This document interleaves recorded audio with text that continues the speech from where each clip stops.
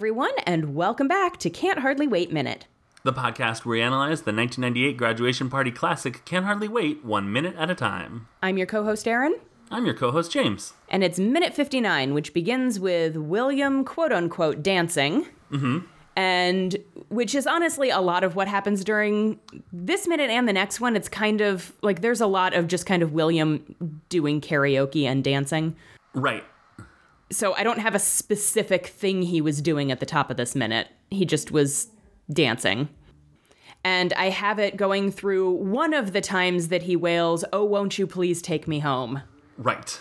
So, the first thing I have is William is winning over the crowd, which just goes to show if you have enthusiasm about something for long enough, it will infect everyone around you. Mm-hmm. And honestly, that is my understanding is that is what makes for a great karaoke performance. It's not actual talent, it's commitment and enjoying yourself up there. Absolutely. Yeah. And I mean, a lot of things. Like, if you are appearing to have fun and just committing, I think what happens is everyone's like herd brain is like, that person is committed and they appear to be having fun. I think I might be having fun too. Yeah, I'm going to react like I'm having fun. Mm-hmm. Clap, clap, clap, clap, clap. Yep. Like our dumb herd brain is like, all right, I'll do what that alpha is doing because they're up on stage and that means they're king. Yes. Exactly. Then we meet two new characters, sort of. Mm-hmm. We meet the groupie girls. Okay. As with the jocks, and because there are, like... Actually, there's more black people in this movie than I usually think of. Because there's reminiscing guy, jock number 2, groupie girl number 1, the girlfriend number 2, with the guy from Save the Last Dance that we see in whatever regard. So that's like 5. Yeah. Which is still not perfect, but is more than other movies. That is true. So we're going to refer to them as Groupie Girl 1 and Groupie Girl 2, but Groupie Girl 1 is the black woman and Groupie number 2 is the white woman. Just to be clear, if you're watching the movie, that is how they have them categorized. Okay. So Groupie Girl number 1 is named Monica McSwain. Okay. Her top 3 is she was junior flight attendant in Red Eye. Did you ever see Red Eye? No. Was that the one with Clive Owen? Am I making that up? No, that wasn't. Clive Owen wasn't in. Cillian Murphy and Rachel McAdams, I believe, were in that Okay, movie. I think in my head, Cillian Murphy and Clive Owen are the same person, because I don't know who Cillian Murphy is. So I think my brain is just like, Clive Owen. What's so funny is that, if they were Pokemon, Cillian Murphy would evolve into Clive Owen. Okay, fair. And it's like, she's a flight attendant and he's like a killer or something. It's good. I really enjoyed it. It came out the same year as Flight Plan, which is where Jodie Foster is on a plane and her kid goes missing. And on so the I plane? have them on a plane. Yeah. Okay. Exactly. Your confusion right now is where the movie makes its bones. Is the plot of the movie. Wait a minute, on a plane? Yeah, now you're in. Now you're hooked. Is that one good? They're both pretty good, I recall. Okay. I enjoyed both of them quite a bit. Okay. I mean, I like Jodie Foster, so... Yeah, exactly. There's a podcast called Twinsies, which is each episode is about those movies where they came out the same year and they're about basically the same thing. Sure. Like Dante's Peak and Volcano and Deep Impact and Armageddon and all that stuff. Okay. If Red Eye and Flight Plan aren't an episode, I would be very surprised. Okay. So then she was vocal jazz girl in American Pie, and then she is hospital dancer in Everyone Says I Love You. Which is a movie or something. And then Can't Hardly Wait is her number 4. That's also on there. She was in 4 episodes of Moesha and 1 episode of The Ghost Whisperer. Oh. Yeah. I always think of Jennifer Love Hewitt as personally reaching out to her former Can't Hardly Wait castmates. Hello, it's Jennifer Love Hewitt, or Love. Would you like to be on my show? And they all say yes. Exactly, because you don't say no to that. Yeah. And so then the other girl is Marisol Nichols. Her top 3, she was in 60 episodes of Riverdale playing a character named Hermione Lodge. Oh, okay. So Hermione is a name that is of more than one character now, so that's something. Yep. She was Heather Cruz in a show called GCB for 10 episodes, which is a Kristen Chenoweth joint. Okay. And then I said, I believe that GCB is an abbreviation for what you'd call a bunch of women in gospel choir if you were being sort of like flippant. Gospel choir babes. Sure. And then she was Laura Porter in Felon, which I don't know what that is. Okay. She was on 5 episodes of Teen Wolf, which I think of as basically Riverdale but wolves. And 13 episodes of a show called The Gates. And she was in every episode of 24 Season 6. Oh. Yep. Okay. And she was Audrey in Vegas Vacation, opposite Ethan Embry as Rusty Griswold. And when I saw that, I was like, oh yeah, I do remember that. She was in that. And she was in Scream 2. All right. So, and then she was also in 53 episodes of a show called Resurrection Boulevard, which I was like, ooh, that sounds good. That sounds like a zombie, sort of like post-apocalyptic. But then I put in parentheses, daily troubles and triumphs of a struggling, caring Latino family. Read that as disappointed. I mean, like, I'm sure it's great. And yeah, but when you're expecting, like, a zombie apocalypse thing, you don't want, like, a family drama.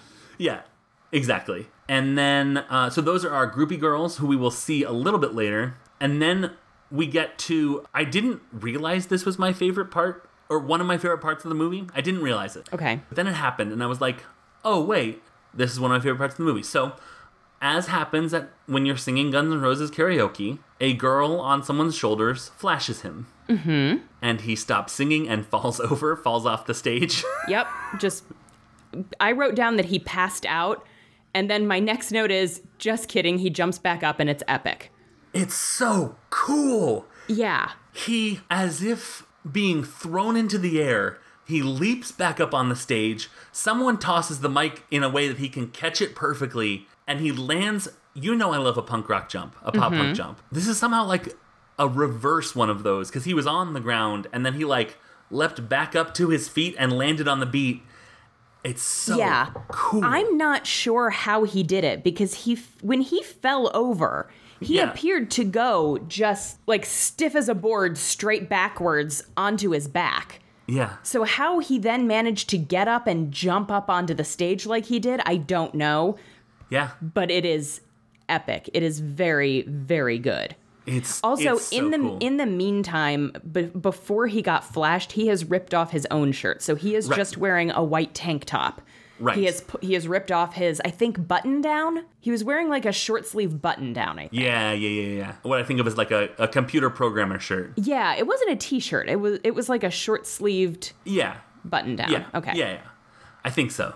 What a guy like William would think one would wear to a party. Exactly. Wait.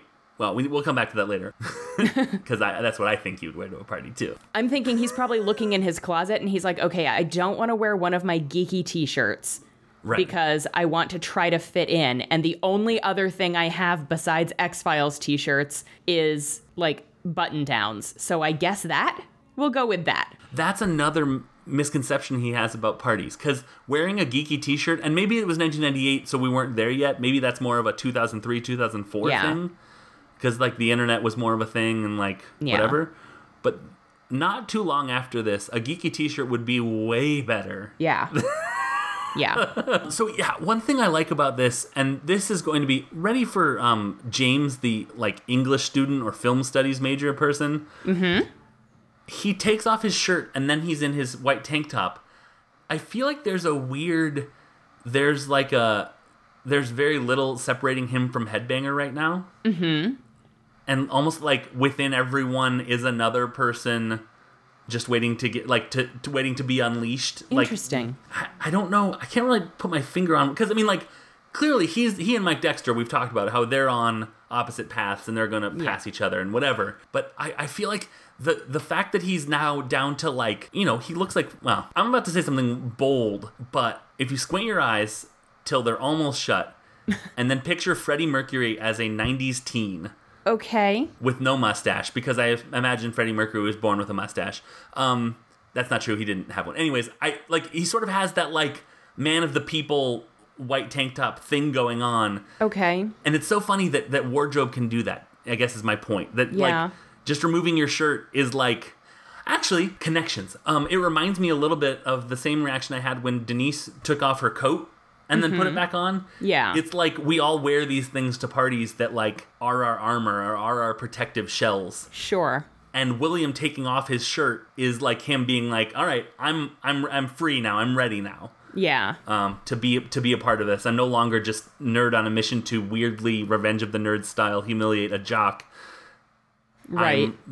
I'm ready to actually, I'm having fun now. I'm part of this party. Yeah. I would say in this moment, he is the party. He is literally the party.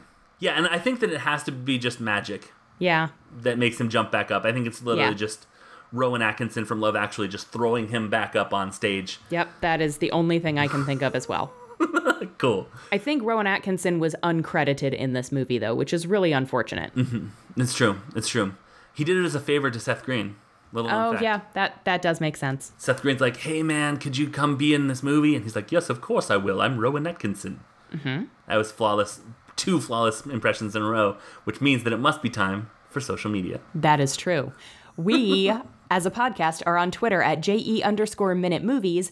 Individually, I'm at Unabashedly Aaron. And I'm at Unabashed James. That is where you go if you want to tell James how great his impressions are. Mm-hmm. Or something. Hey, Rowan Atkinson. If you ever need, someone to stand in. Yes, absolutely. Seth Green, too. Yeah. I'm just like both of them. We are... We are proud members of the Scavengers Network alongside a bunch of other great shows, one of which we will drop an ad for after the closing credits. Yes, huh? I think that is going to do it for us. We have one more episode this week. It is some more karaoke, which is taking up more time this week than I thought it would. But I guess that makes sense because, there's 2 groupie honeys, and time is honeys. Go hot dogs.